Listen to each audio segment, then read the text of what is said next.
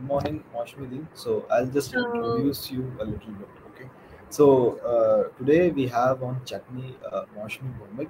She's a Bengali singer, songwriter, and also a researcher about sound, based in Kolkata. She has traveled a lot of cities. I think Shillong, Kolkata, Shantiniketan, London. But I think right now she is in Kolkata. So it's an honor to have you with us again. It's always lovely to talk to you, Mashmi. So great for me to be at NIT Vijayawada. yeah. So Mashmudi, let's jump straight to the point. As I said, like I am personally very interested to know much about your work, and you do very interesting work regarding the folk music of Bengal and the sounds of Bengal. So can you please talk about that? Also your recent research that you did, which was about like the sounds of various places, and that was Yeah. very interesting. So can you please talk about that?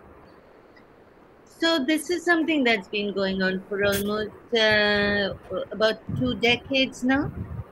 So yeah, actually, it's going to be 2 decades, and so it's or even longer. Because you never know when your work begins. You start something, but before that, there was a beginning, and so it's probably germinated over a longer period. But my interest in because I'm a singer, my interest in songs and in because I'm a singer and a songwriter, you kind of get very busy with your own self and very very very lost in yourself, and as an artist you become very self-absorbed, and so that it was for me. I wanted to break out of that because then your world, it sort of shrinks, and so I would like I didn't want that at a certain point. And anyway, I'm not, as a singer, the demands are on you that you're going to be if you've got to survive, then you've got to be on stage, you've got to perform, you've got to, so again the self projection becomes very important. And for me, that's really not how I have ever felt. Although I've been a singer from the time I remember myself speaking, so it was a natural vocation for me. But it wasn't good enough for me to be just performing show after show. I just never could do it. So I wanted to do something else, and I was in London, and I was a little heartbroken because I felt sort of uprooted from from home, but I again did not have a sense of what home is, and so all these many layers of questions. And then I thought about, in the beginning, I thought about other women singers. I had gone following my family, so I also felt this gender question was kind of burning inside me. And then I felt, would this happen if I were a man?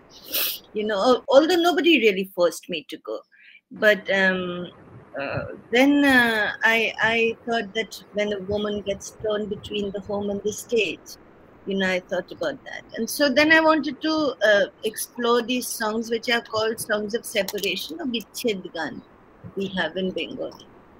Very, very, strong women, very, sort of, they sear the heart, that kind of voice they have, and they sing about love, loss, and longing.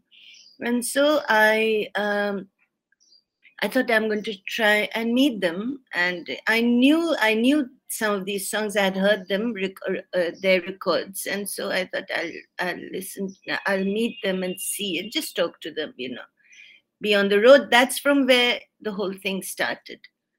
Then I wrote. It takes a long time for a project, for an idea to kind of take shape. So I went through the various processes of shaping it up. And so then it became this whole journey in search of songs of love, loss, and longing in the folk repertoire of Bengal. And I got a grant from IFA for it, in India Federal Foundation for the Arts in Bangalore. But then then it went beyond love, loss, and longing, and then you began to question what this longing was for, and you began to question what this what you've lost and what do you love, and so the question centrality of it was not really my personal thing, but it became more a communal thing in the sense of the community or people, the community of humans, really, and our conditions and our precariousness, our vulnerabilities, our loss of home, and our search for home. Really, this was the loss of home and a search for home. So this within that broad spectrum I've been working, and then it moved from songs of separation to songs to sounds to something much bigger, so it began to encompass a lot more. I've worked with sound recordists, I've worked with various artists, and gradually the project has formed. There is an online website, and which is at the moment being, there's some work going on, so it's closed, but it will be open very soon. It's called the travelingarchive.org. But I've traveled a lot for it, and I've learned to listen. Really, it's a shared space of listening, and it's a shared space of listening. And I've learned, and I'm teaching myself to listen, because unless we listen, I think, how do we know? Listening, because sound and silence as being knowledge is something that's been like central to my thoughts, and that's what I've been pursuing, and so I've built a collection of sound sets. Yeah, but I think the beautiful thing about it is like, so nowadays I don't know about the old times, but at least like after independence time or something, this culture that like a person don't do his job in just one place. He travels around the city or the world sometimes, and because of that, a lot of the young people, they get that problem that what is the home? They don't feel that belonging to certain city or certain like Yeah. place or something like that. But I think this one is very beautiful because it's like more wholesome, like like the sounds of Bengal, like it's more, I think, abstract but very close to the culture part of things. It's not also, it's gone beyond Bengal, because it's crossed the geographical boundaries in so many Yeah, ways. it goes to Bangladesh also. Yeah. Yes, no, it's Bengal. I mean, I do not see Bengal as being West Bengal or Bangladesh, but I see more a broken and a fractured land or an imagined space. Both, something that's whole, something that's broken, something that's abstract, something that is historical and ahistorical.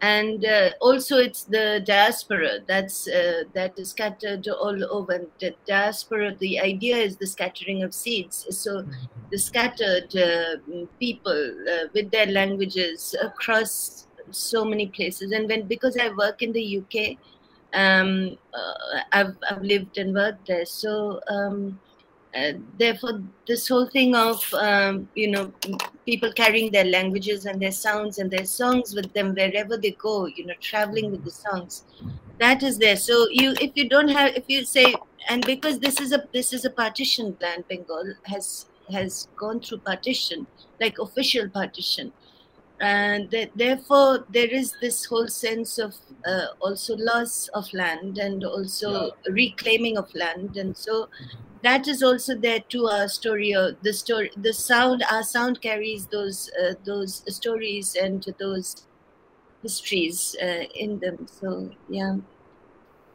I think that's really cool. But the main thing that I would like to focus is that I believe that the the starting part of this process, Yeah. when you started, and like you only said that to even come up with that idea, it takes a lot of time.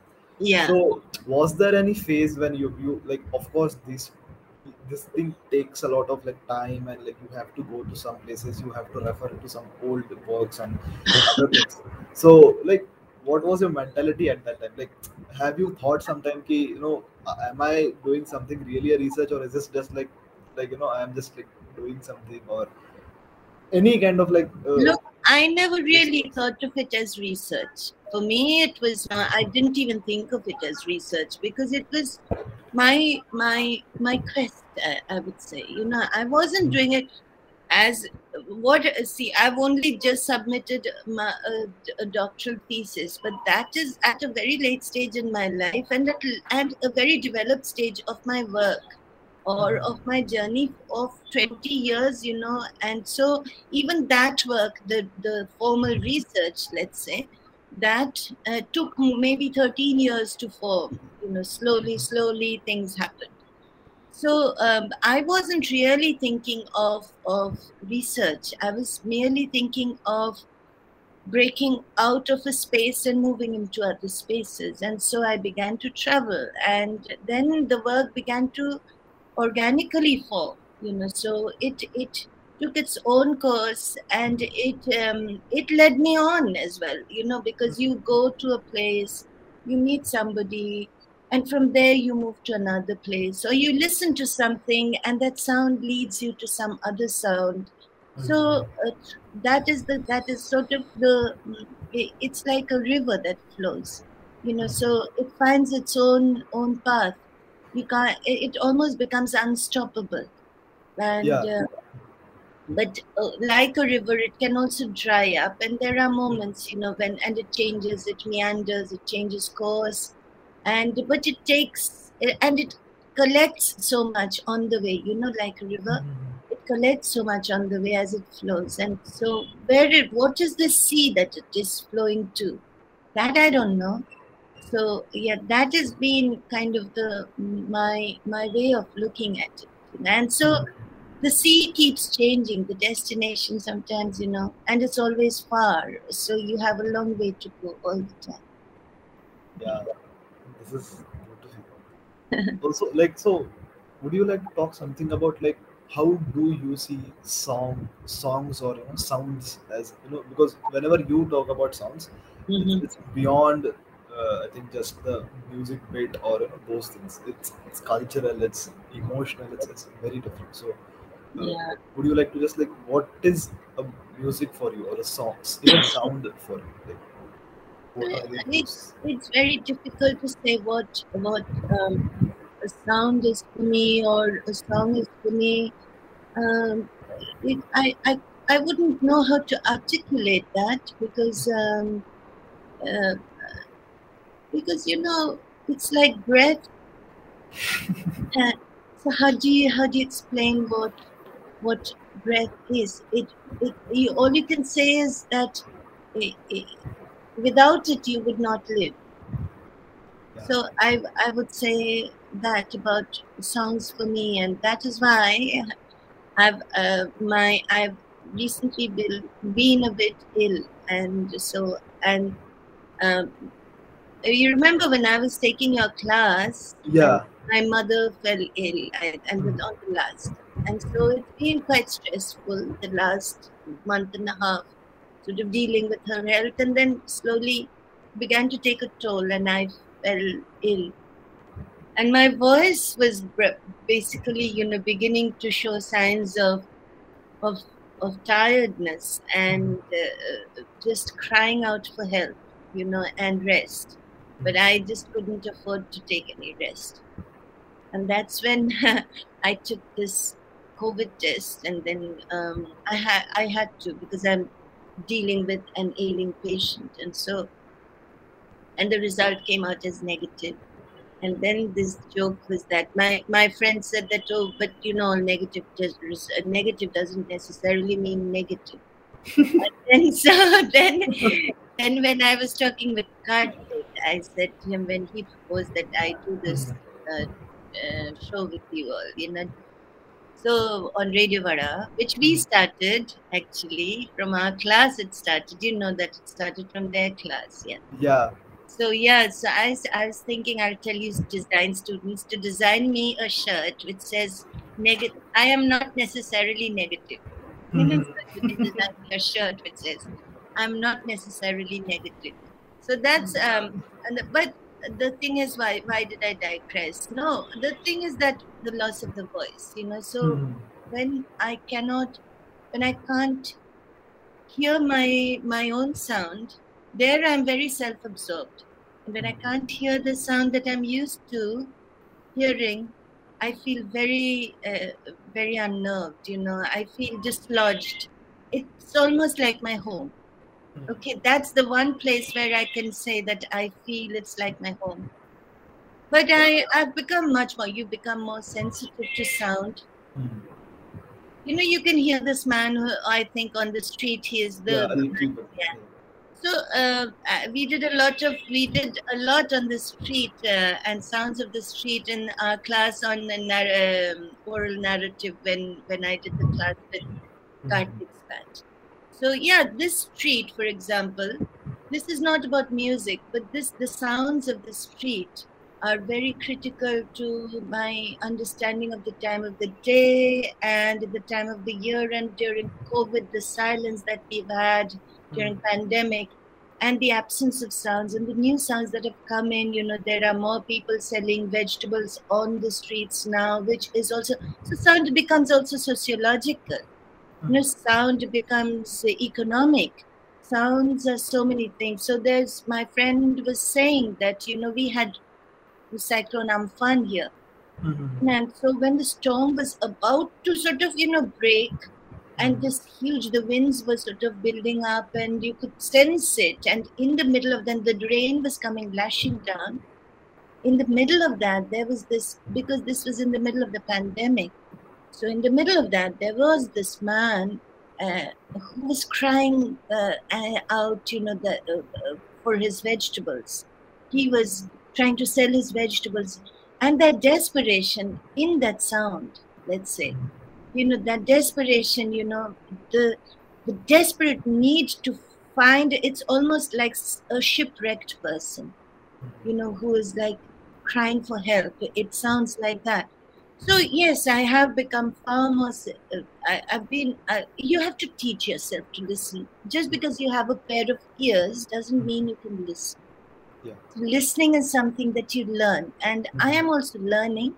But because I've been now in the practice, I can hear, I think, slightly better than I could before. If you take an example, for example, you think of Western symphonies, or and the layers of sound that are there in their compositions. And if you think of Indian music, for example, or our classical music, and where there is a more, the melodic structure, the melodic lines are prominent. You see, so we're all adding and building up that melody. The whatever, the sarangi or the harmonium or the tanpura provides a more of a vessel in which to hold the melody, and the percussion that sort of accentuates the rhythmic pattern of the song. Yes. But if we think of, because if you listen to Western classical music and you're untrained and you've not grown up in that culture, you won't be able to hear the separate layers of sound. It takes time. It really takes time to be able to listen. And you don't necessarily listen to everything, but then they're all there and you're listening. So to be aware, and if you think of that metaphorically, then if you think of that as, as how our lives are and the sounds which surround us, there are all these layers of sound, which we need to listen to more, we need to pay more attention to. And there are these, sometimes, they are marginal, but majority, like marginal, but large numbers of people, but they're marginal people. And think of their voices. Now you can think political, sound as politics. And so there you see that, how do you listen to those voices? Do we listen to those voices? And so the whole question of voice and voicing, and listening. Because unless I listen to you, and listening, the whole question of empathy is very important. So empathetic listening is, and you feel you feel it, you feel affect, listening, the affective quality of sound. It does something to you. So it moves you. It moves you to feel the way the other person is feeling, or to act for that person, or to do something, You hearing the rain, then you shut the windows. Yeah. Yeah, so you listen and you respond. So that is what I think. So it goes beyond music. Music for me, it is so normal and natural that I don't think of music as being something else, as an art for me. Not like that at all. And it's just a way of speaking, another way of speaking, I would say. Oh, okay. But yeah, I think the thing you said about sounds as you feel like, so I remember, so one time my father was listening to these, like my father, he do listen a lot these classical satar santoor and those kind of music. And one day I was like, "Hey, let's hear something western," and I played some, I think Beethoven or something like that. He Yeah, liked it, but he was like, "यार इसमें ना वो मजा नहीं आता." And then he was like again to that. He again switched to the Indian classics again. yeah, So 2 3 times this happened, and I realized that he likes it. It's not like he don't like, but there is some those that he feel that home with those sounds, with the yeah, tabla, and yeah, with that overall structure of maybe like performing. He feels that that is something that I feel more comfortable with, or I enjoy more, or I don't know. Like there was some musician. He said that there is this aesthetic to sound, mm-hmm, and there are some kinds of sound which we have, like which we feel kind of like an identity to, or which we feel comfort to, or something like that. mm-hmm, mm-hmm. He was, I think Shujat Khan said this. He's, I think, That's a sitar, Yeah, yeah, and I remember that, and my father was like listening, and then I kind of like correlated, and I was like, yeah, like it's actually there. Like if you listen to that, you can see the person that he literally enjoys the Indian classical, any Indian classical. It's not even like Hindustani classical, any kind of Indian classical. But in the Western, he gets that like fun, but he can't enjoy himself that much with the sound. So I think yeah. that's It that's sound really, you. It's like food. yeah. It's like yeah. Food is very close to how I think about music, because this thing of taste and how we can how we feel comforted by food. Hmm. You know? So and um, and of course there's acquired taste, and slowly you develop your second nature, so that Yeah. acquired taste becomes more your natural to you. It also depends on the environment. And Mhm. so if you were living in a place where you're surrounded by other sounds which might not be like you're in Pune, aren't you? No, right now I'm in Vijayawada. No, but you're from Pune, right? Yeah, I'm from. Yeah. So supposing even if you were like taken to a place and you were living in a place which where the music was very different. Mhm. So and it's not like, again, if you just completely shut your ears, then it would be a different thing. But if you wanted to you were receptive, then the sound would seep into you slowly, slowly. And if you're receptive to music, then maybe it starts growing inside you. Yeah. And but there are also these natural sort of the connections we make automatically sometimes, to a piece of something. um, Arvo Part is an Estonian composer, and when I went to London, so Arvo Part, and I went to London, and he spelled his name with the Part, A with two dots on top. So yeah, very meditative music, you see. So when I went to London the first time in 1998, and then there's this thing called the BBC Proms. So this is like promenading. So you go to the it's at the Royal Albert Hall, which is a very famous big hall. And so there is this central, the part right in front of the stage where people stand. You see, and the rest of the people are sitting. So there is this actually the best part where, but you can't sit when you're listening. So the cult and tickets for that those who these are the promers, I think they're called. So those who they have to buy their daily tickets. So there are, depending on the concert, there are very long queues, and so people will. And these are mostly the real rasiks, so real connoisseurs who go to these. So just for, I'm not saying I was a connoisseur, but just to experience that, I stood in the queue, I went and listened. But then this was later. But the first time I went to a concert. We got tickets and we went, and there was this cello. I think there were 8 cellos or more than that, and there's this piece of Arvo Part that was played, and it just stayed with me. I hadn't heard this kind of music before, and it stayed with me. And I had to somehow I felt this real, urge to listen to it again, and I had to find it. And this wasn't the time of YouTube or anything. So basically, I had to go to the library. I had to look up the show notes, and then remember the name of the piece, or go to the library, get the CD, come home and play again and again and again. So there are those things. There are those, like a voice. It stays with you, or a color for you, or it's more, you see things in a very different way from us. So a color, a sight, a sound, it's like that.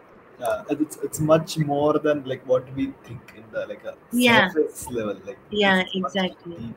I think the food is like that comparison. It's I think the appropriate one, like the most appropriate one, because this has happened to me. Like I have traveled, like not much, but I have traveled a little bit, and wherever I go, I am someone who loves eating like the food of that particular place or something.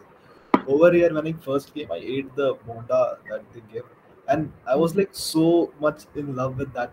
Even still, because in Maharashtra or in North, I've never eaten something like that, and it's just fun to eat it over here in this environment, and like whatever is that, and it's just stays with me. Not just with me, my parents also. Like even they came here for like one time in the foundation, and even today they are like, yeah, the bonda over there is beautiful. So food is like sounds, food. These are like much more internal things that exactly go inside you. And they sort of spread inside you, something subcutaneous.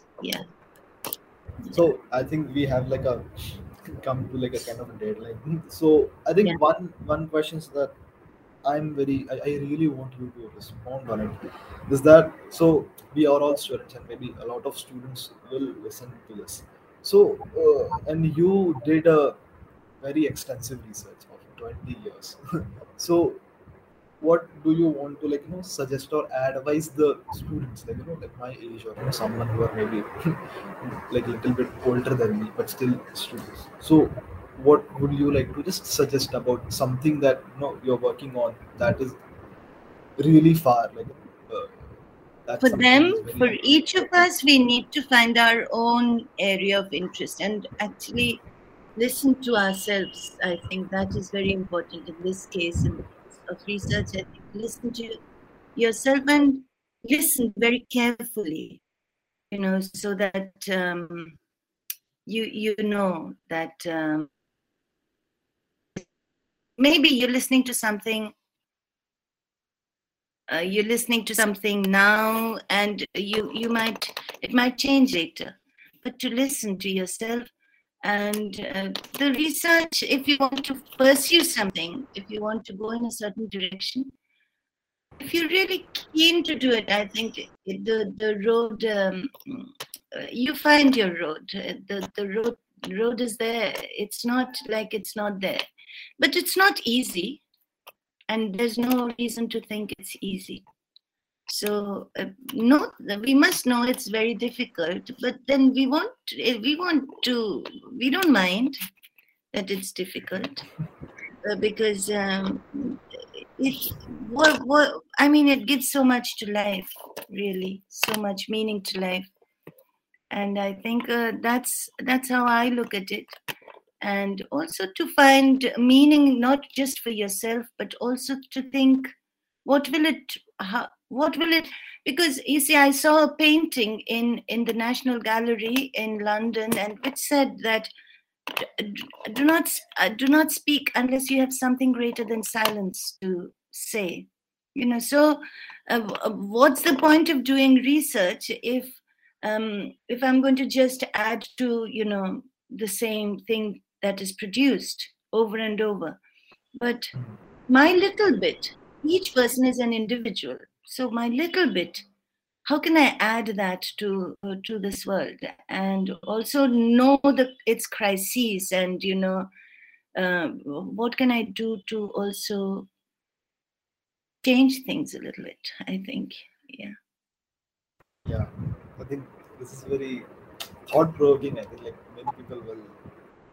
The best thing out of it is that, like, it's not sugarcoated. I think that's the most beautiful thing. A lot of people, they sugarcoat a lot of things. And it's good. It will happen, but this is very nice. Thank you so much, Mashmudi. Thank It you, was an Tejas, honor. and thank you to NID Andhra, and thanks to, and lots of love to all the students. And I miss you all, and I wish I'm going to go to your campus Yes, sometime yes, yes. in the next year For and sure. see you. We are waiting for you. Okay. Also, we should do a one more about like 1 year of Radio Hora. We have completed 1 year. So, Yes, yeah. and Radio Hara. Yes, that is one thing I feel so. I'm so proud of all of you. I've looked at your work, and it's so beautiful. And then I feel some kind of gratification when I look at your work. That We okay, should that do has a gone journey on somewhere. this. We had a lot of fun, and so yeah, we will do more. Yeah. Yes, yes. Okay. Thank you so much, Moshmidi. Thank Thanks a you. lot. Lots of love. Bye bye. Bye Bye bye. bye.